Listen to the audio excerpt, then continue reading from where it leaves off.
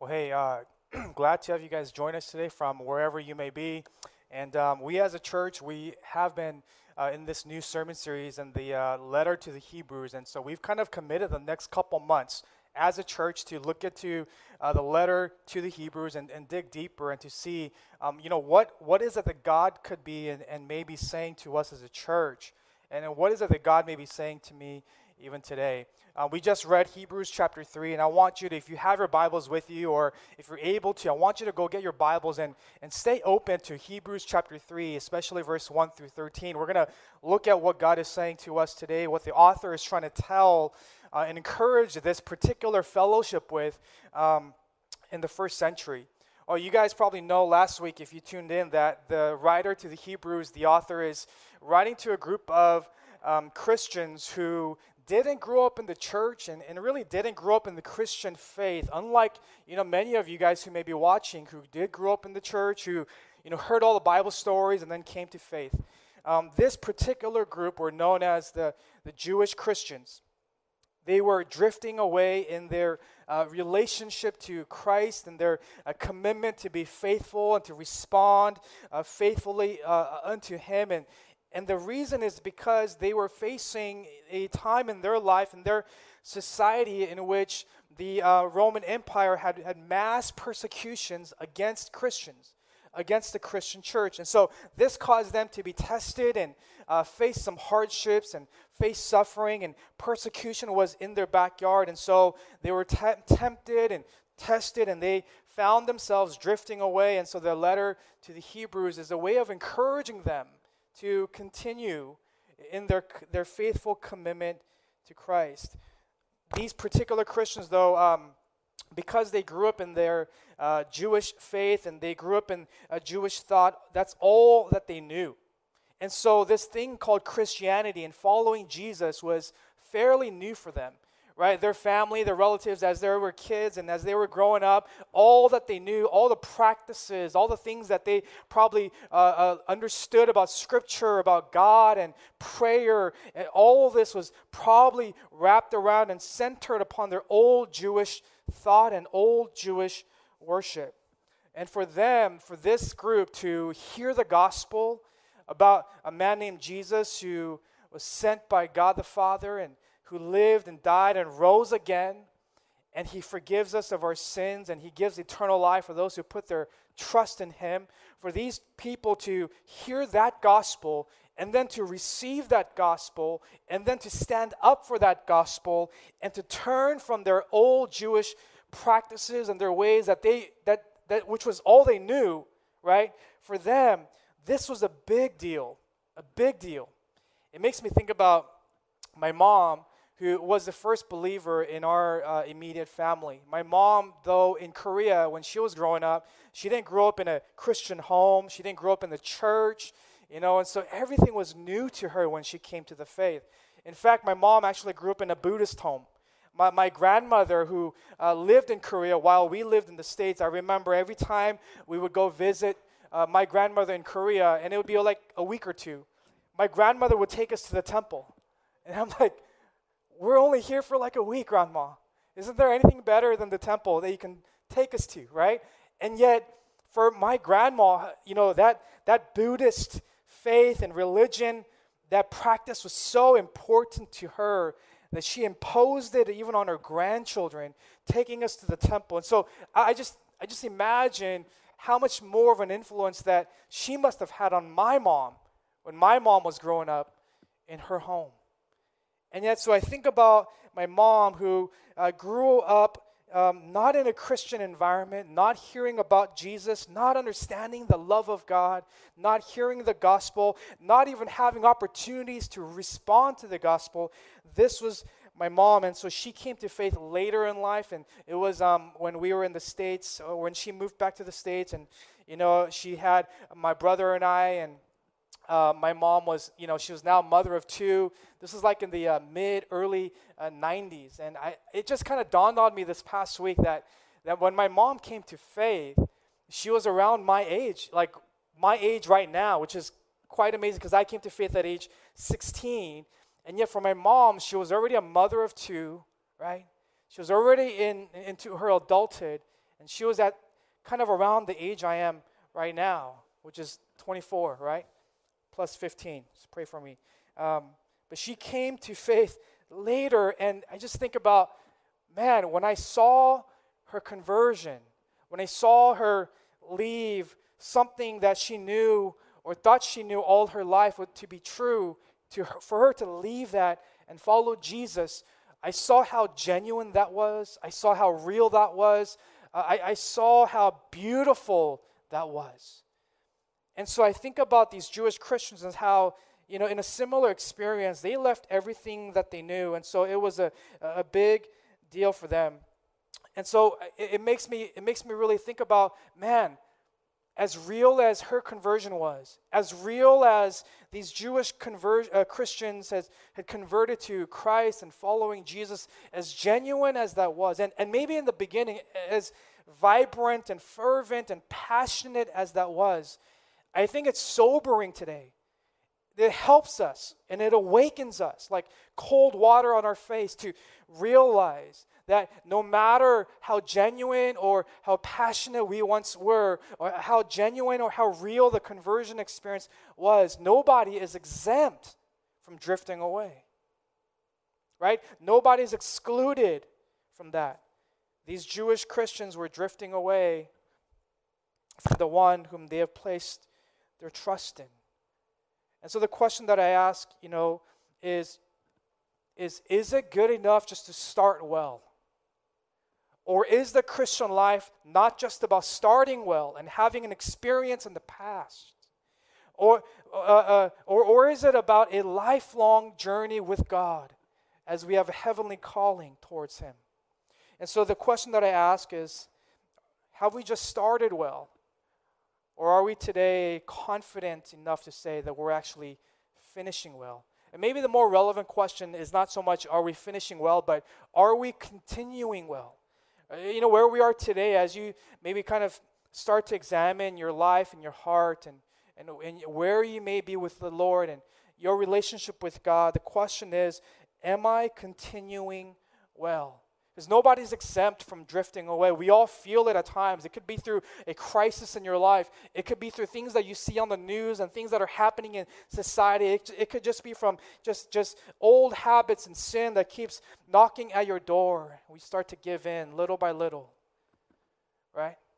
I think about when I was in junior high and we had PE class, right? Physical education, and most of us would say that's probably our favorite class, right? You don't have to read books. You don't have to study. I enjoyed PE on most days, but on Wednesdays, it was my least favorite class because on every Wednesday in our PE class in junior high, we had to run the mile. Anybody know what I'm talking about? And from elementary to junior high was a big leap. And they made you run the mile every single Wednesday. And so you had to dress up and you had to be ready. You had to be prepared and you knew it was coming. And everybody dreaded that Wednesday.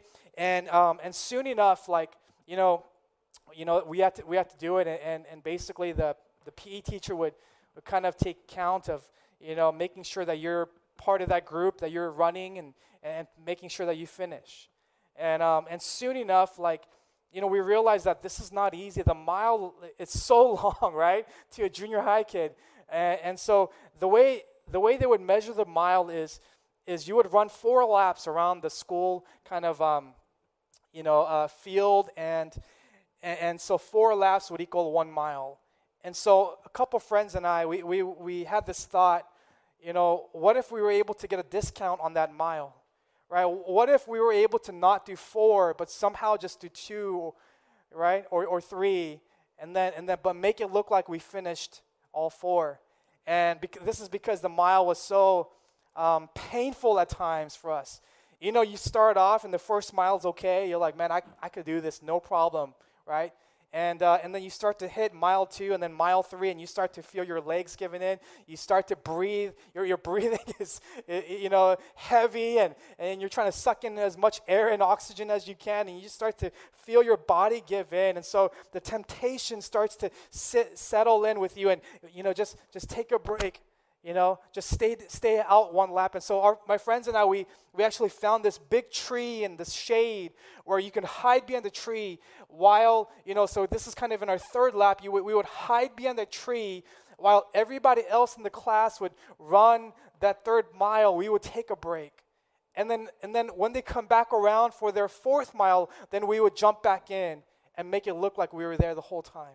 And we would do this like almost every Wednesday because we were so tempted to give in. And I think what the Hebrews are facing in their life, and I think many times what we face in our life, is that same test, that same temptation to give in, to take the easy road, to take the road of comfort, just to find the shade. How can I cut corners? How can I make my life easier and less painful? How can I flee from this? How can I escape this? While putting on the face that I'm doing okay, right? Eugene Peterson, he has this book, and he talks about this idea. It's this idea of this long obedience in the same direction. And I think that's what the author of Hebrews is trying to get at. And I want to encourage you today, as you consider that's the journey, and that's the pilgrimage, that's the call of every Christian, that we are called to this long obedience, not to just start well, or not to just finish well at the latter part of our lives, but to continue well in the middle of the start or between the start and the finish, that we would continue well and have this long obedience in the same direction. I was reminded this past week of when my wife and I got to go to Korea for our first son's adoption.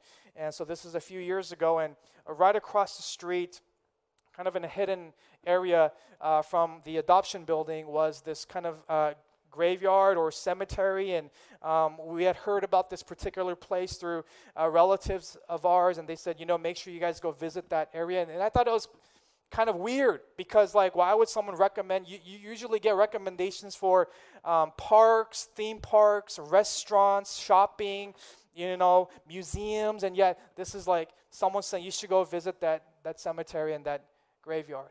And when we went, we found out that it was a field, a land, a graveyard dedicated to Christian missionaries in the 20th century. These missionaries who gave their lives to come to Korea to share the gospel, and the gospel hasn't been around in Korea forever. It's the missionaries came to share that good news, and in the midst of that, God did an incredible work in Korea.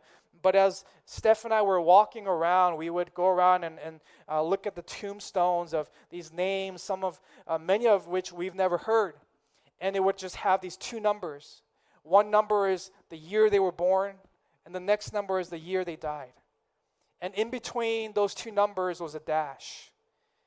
And we would realize when we were there, that what was most important were not the numbers, but the most important thing about them was that dash.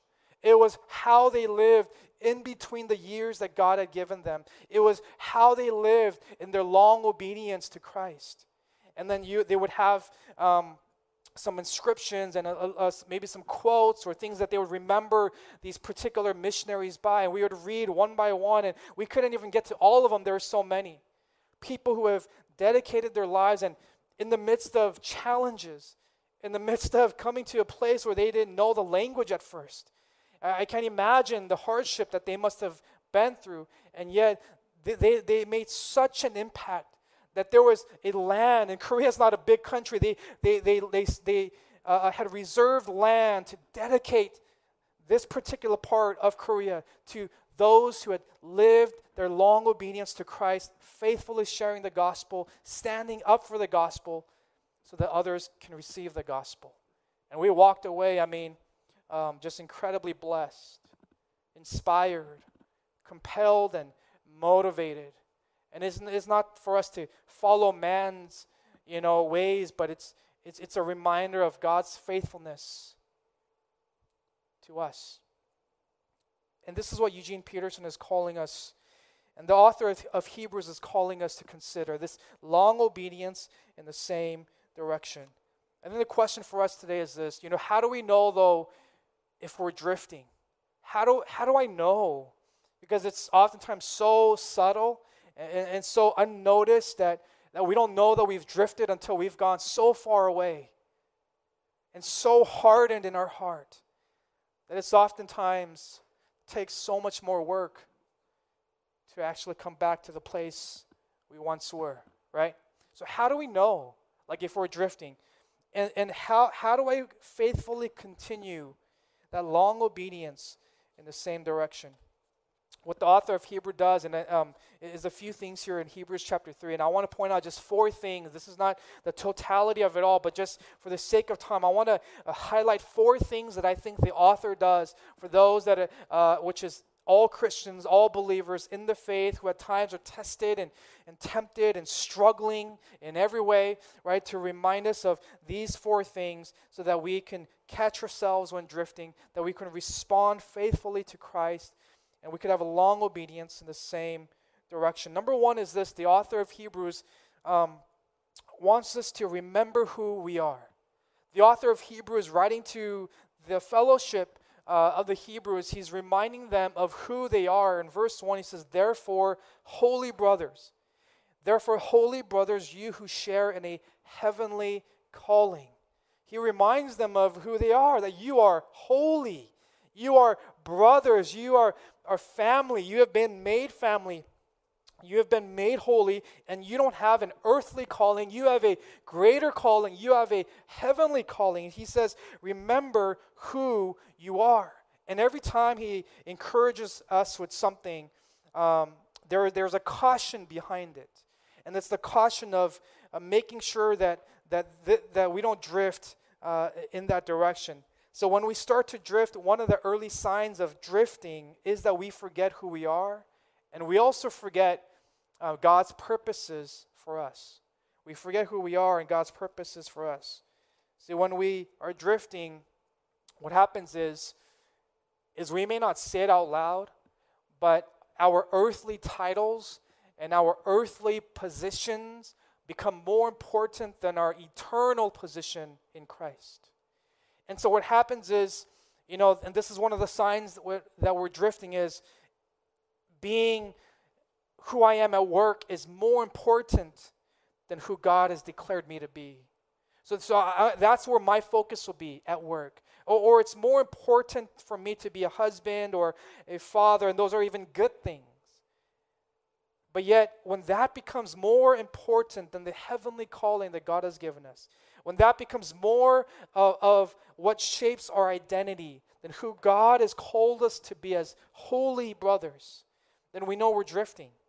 When the things of the world, when earthly titles and positions become more important than the eternal ones. And so the writer to the Hebrews, he says, you are holy. And what holy means, I know it just sounds like this religious word, and like, what does that even mean? Holy just means that God has set us apart. And this is not because of our doing.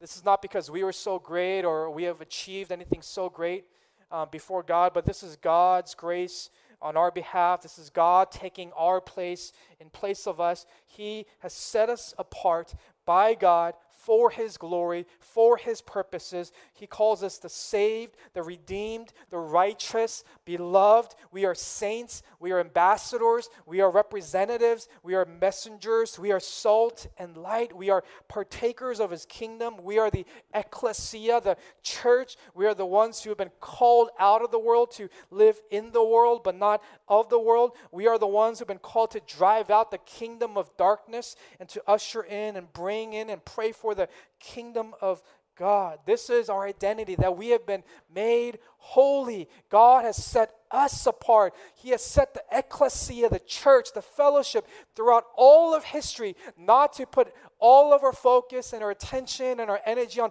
earthly titles and earthly positions and earthly callings and things that we just want to achieve. The author of Hebrews is saying, you have a greater one. You have a better one. You have a better identity. Being a husband and a father is good. It's great. But you're also a son of the living God. You're holy.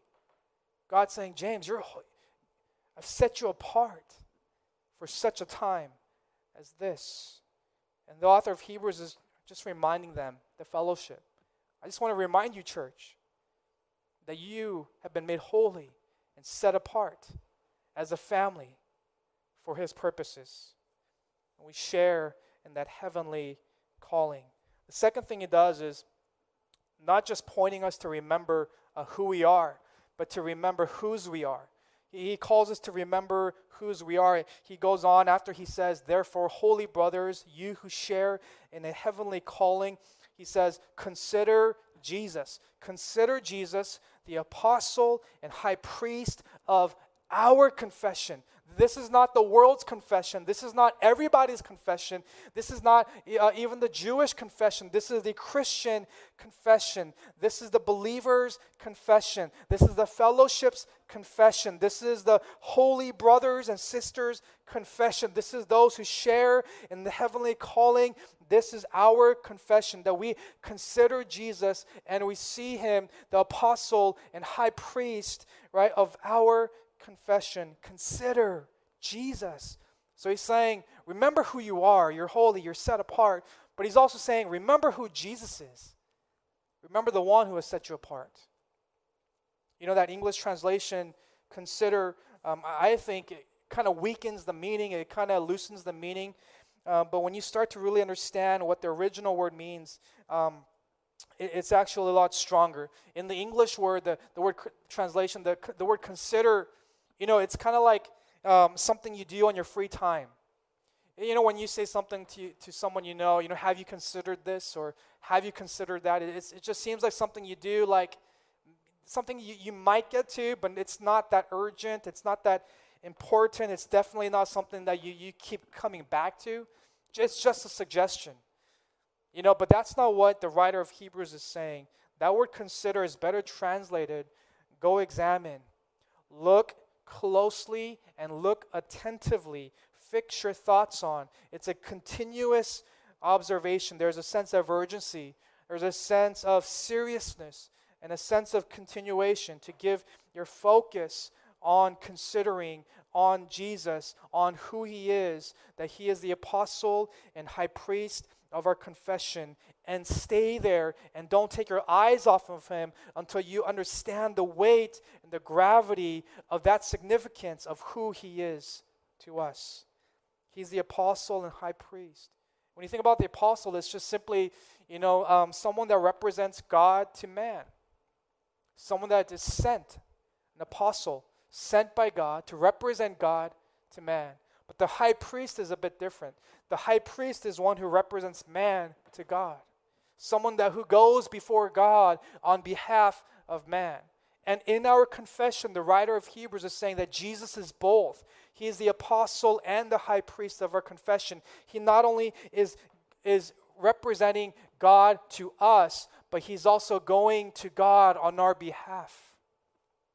That's good news, right? He is sent by God to represent God to us. At the same time, the high priest who not only represents us to God, but gives of Himself so that we can actually be reconciled to God. He says, consider Jesus. What he's saying is, remember who He is. Don't take your eyes off of Him. Don't take the easy road. Don't fall into temptation. Don't give in to the test. Fix your eyes continuously on who Jesus is. For the Hebrews, they were tempted to go back to their old ways and what they knew and who they knew. And in the Jewish faith, Moses was highly revered. He was highly respected. And so what the author does in most of chapter 3 here is he goes back to the Old Testament and he draws imagery and draws analogy from the life of Moses and the life of Israel as they had left Egypt and they're in the wilderness on their way to the promised land. And he draws from the Old Testament so that the fellowship in Hebrews can see the significance of who Jesus, of who they're following really is. So there's this comparison that he does of Moses and Jesus. For the Israelites, for the Jews, Moses was the man. He was the greatest. There's a passage in Exodus that says, whenever Moses came out of the tent, people would stand and rise. I mean, they would basically drop what they're doing and say, Moses is here. And they would rise to their feet and they would stand and they would watch him until he left the tent. There's a passage in Deuteronomy that says that there has never been a prophet like Moses in Israel in whom the Lord knew face to face because of all the signs and wonders that he did in Egypt. And yet the author of Hebrews is saying this: as great as Moses was, Jesus is greater. He says Jesus is greater. He says to the Hebrews that Jesus was counted worthy of more glory than Moses. See, he says Moses was faithful in God's house, but then he says Jesus was faithful over God's house. What he's saying is that Moses was just part of the building, but the builder was actually Jesus himself. He's saying, you guys respect Moses so much, but you actually have a greater example of faithfulness, and his name is Jesus. And he says not only was Moses faithful in God's house, but he says that Moses was faithful as a servant, but yet Jesus was faithful as a son. And he's saying, why are you guys going back to following an example of a servant when you have the example of the Son of the living God? So he's saying Moses is good, but Jesus is greater. And so get your eyes on Jesus and consider what he has done and consider who he is. And there's this belief in the author that as they do so, it will compel them to a lifelong, to live this long obedience in the same direction, right? The author is just reminding them of who they are, of who they belong to. He's reminding them that Jesus is the builder of the house, that he's reminding them that ultimately Jesus is building you, and ultimately Jesus is building us, and ultimately Jesus is the one who, because of his faithfulness, our faithfulness is actually possible. See, our faithfulness does not depend on our own determination. It doesn't depend on our strength and willpower. Our faithfulness actually rests in the faithfulness of God. Because he is, we can continue, right? This long obedience in the same direction. The third thing that the author of Hebrews is saying as he goes on, as you read on, is he's saying, take care of your heart.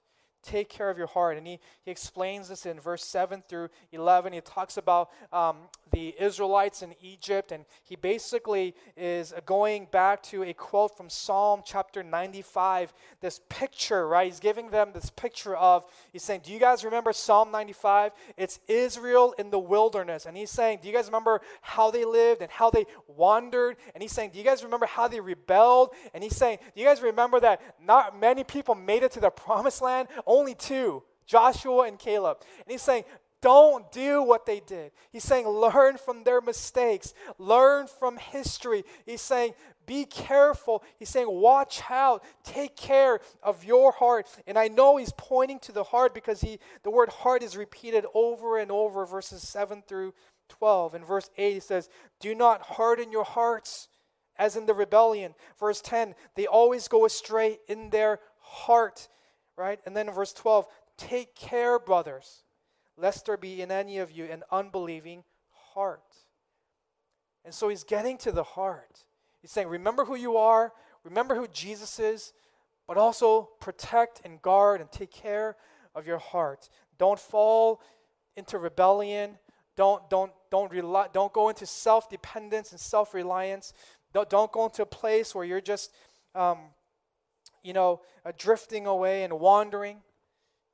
And what he's trying to say is, in much the same way the Israelites were on this journey to an earthly promised land called Canaan, we as Christians too are in exile. We too are we're in a pilgrimage. We're in a journey, and it's not Canaan, but it's a heavenly promised land.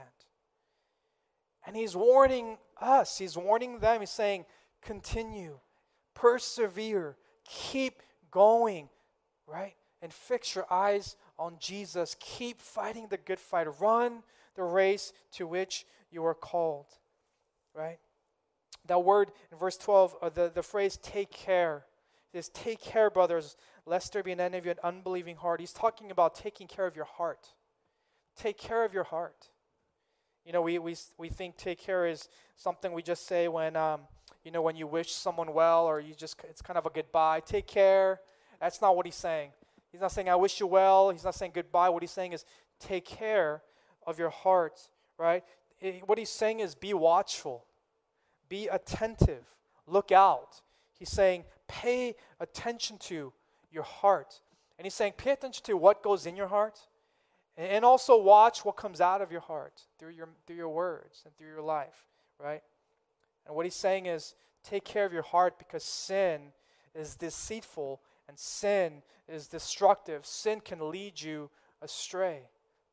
And what he's trying to say is that even for the believer, that for the believer, yes, we are free from the power of sin. We're free from the penalty of sin. God in His grace has done that. We have been made holy, but yet on this side of eternity, we're not free from the presence of sin. The presence of sin is still there. It still knocks on our door. And so the author of Hebrews is saying, take care of your heart and make sure that you're not falling into the way of sin. Because the way sin works is it has this incredible promise that if you just follow that, it will promise to deliver something you need and something you want. And yet it leads you on this path only to find out that the only thing waiting for you is pain. Sin only leads you to pain. It only delivers pain, right? Any NBA fans, right? It's like being a LA Clippers fan, right? When you're following the Clippers and you have all this promise, right? All this promise because there's some superstars on the team, and so you follow every game. You're like, we're going to the finals. We're going to win it all. This is the year, baby. We've waited years and years. We've waited, however long for this, and you follow that team, and there's all this promise. There's all this hope, only to go to the end and only to find out there's pain, right? I'm a Lakers fan, so amen by myself. But that's how sin works. I'm reminded of when I was in the ninth grade. This is a true story. I was walking with my friend, kind of towards lunch, and we were coming out of class, and we were walking towards the area where we kind of hang out for lunch. And my friend and I were walking together. On the ground, we saw a $5 bill. And for a ninth grader at that time, $5 meant $5,000. It was a lot of money to me at that time. It still is, actually. And my friend and I, we both saw the $5 bill on the ground, and we both actually reached for it at the same time, hoping that making sure no one else is trying to get it. And so we both reached for it at the same time, and the wind kind of blew it away, so we took another step forward, and we both reached for it at the same time, and the wind kind of blew it a little bit further. And then when I reached for it the third time, I noticed my friend stopped reaching. And he stopped reaching for a good reason. But I didn't know what the real reason was, and I reached for the $5 bill a third time. And as I reached for the third time, I'm thinking to myself, it's all mine now. My friend gave up. That $5 is mine. I'm going to do so much with it. I can get, I don't even know how many cheeseburgers at McDonald's, maybe 5, but I thought this is all mine. And I got closer and closer to the ground. And as I got closer and closer to reaching and picking up that $5 bill, it moved one more time. And then it's when I noticed it moved for the third or fourth time, I started to come back up and realize that it's not moving because of the wind. And as I came back up, I started to hear giggles and laughter around me. And what had happened was there was a group of people who had put a string attached to this $5 bill and wanted to see and just to pull a prank on whoever was willing to catch it. And I remember standing up, so ashamed that for $5, I was willing to chase it till the very end. And I remember that story because that's how sin works. It knocks on your door and it pulls you in till the very end, but it only produces pain. The last thing he says is encourage one another, exhort one another, right? He's saying encourage one another, exhort one another. And what he's saying is this. When he's saying do it every day, he's not saying do it as a checklist. Like when you wake up, make sure that's one thing you do. What he's talking about is in the fellowship of the believers, make sure there's an environment, an atmosphere of encouragement, that it's the air that we breathe. And you think about that, and you think about, man, there are people, right, that suck the air out of the room. You know what I mean? They're like, man, why is there so much negativity, right? But then there's also people that when you're around them, you're just full of hope. You feel blessed. You feel like, man, Jesus is so much more beautiful than I thought. And you walk away saying, man, God is good. And he's talking about that kind of encouragement, that in the face of suffering, to have an atmosphere of encouragement. And we do this with our words. I believe this, and I'm going to end soon. I believe this, that every Christian, every brother and sister, right, that we, with our words, have the ability to either withdraw or deposit into someone else's life. Sometimes it's, with our words, when we're just, when we withdraw, it's when we, have nothing really good to say. We're always negative. We're always just, sucking the life out of other people. And when you're around them, you're just like, man, not again, right? And there's gossip and there's slander and it's just draining. And we just continue to withdraw. But I think what he's saying here in Hebrews is that you don't have to be that fellowship. You don't even have to be that person. You can be the kind that makes deposits into people's life. That when they walk away from interacting with you, they feel encouraged in the faith. They feel like, man, God is worth following. And God is worth our lives. And I just want to say this, that the encouragement that the author is calling us to do is not the kind in which a cheerleader does for a sports team. Not like you can do it or you can be faithful. It's not what he's saying. The kind of encouragement he's talking about is one in which we remind one another of the faithfulness and goodness of Jesus that compels us to respond faithfully to him. It's the environment in which we declare his goodness. We declare his faithfulness. It's kind of what we do when we praise collectively and corporately. There's a declaration, there's an atmosphere of encouragement that draws our attention to not our faithfulness, but his faithfulness. And because of his faithfulness, we leave the room encouraged to be more faithful. And he's saying that's what we ought to do in the fellowship. A quote from Eugene Peterson, he says, Christian discipleship is a process of paying more and more attention to God's righteousness and less to our own. Finding the meaning of our lives, not by probing our moods and motives and morals, but by believing in God's will and purposes. Making a map of the faithfulness of God, not charting the rise and fall of our enthusiasm. It is out of such reality that we acquire perseverance. And he goes on, he says, perseverance is not the result of our determination. It's the result of God's faithfulness. And so that's the good news. Not that ultimately faithfulness completely and wholly depends on us, but that we can be faithful because Jesus is the builder of the house. And he who holds us, he is faithful. That's the good news. That ultimately the perseverance of the saints is not that we held on to God, but rather that God actually held on to us. And it's in that reality, church, I want to encourage you to walk by faith and to have a long obedience in the same direction. Would you pray with me?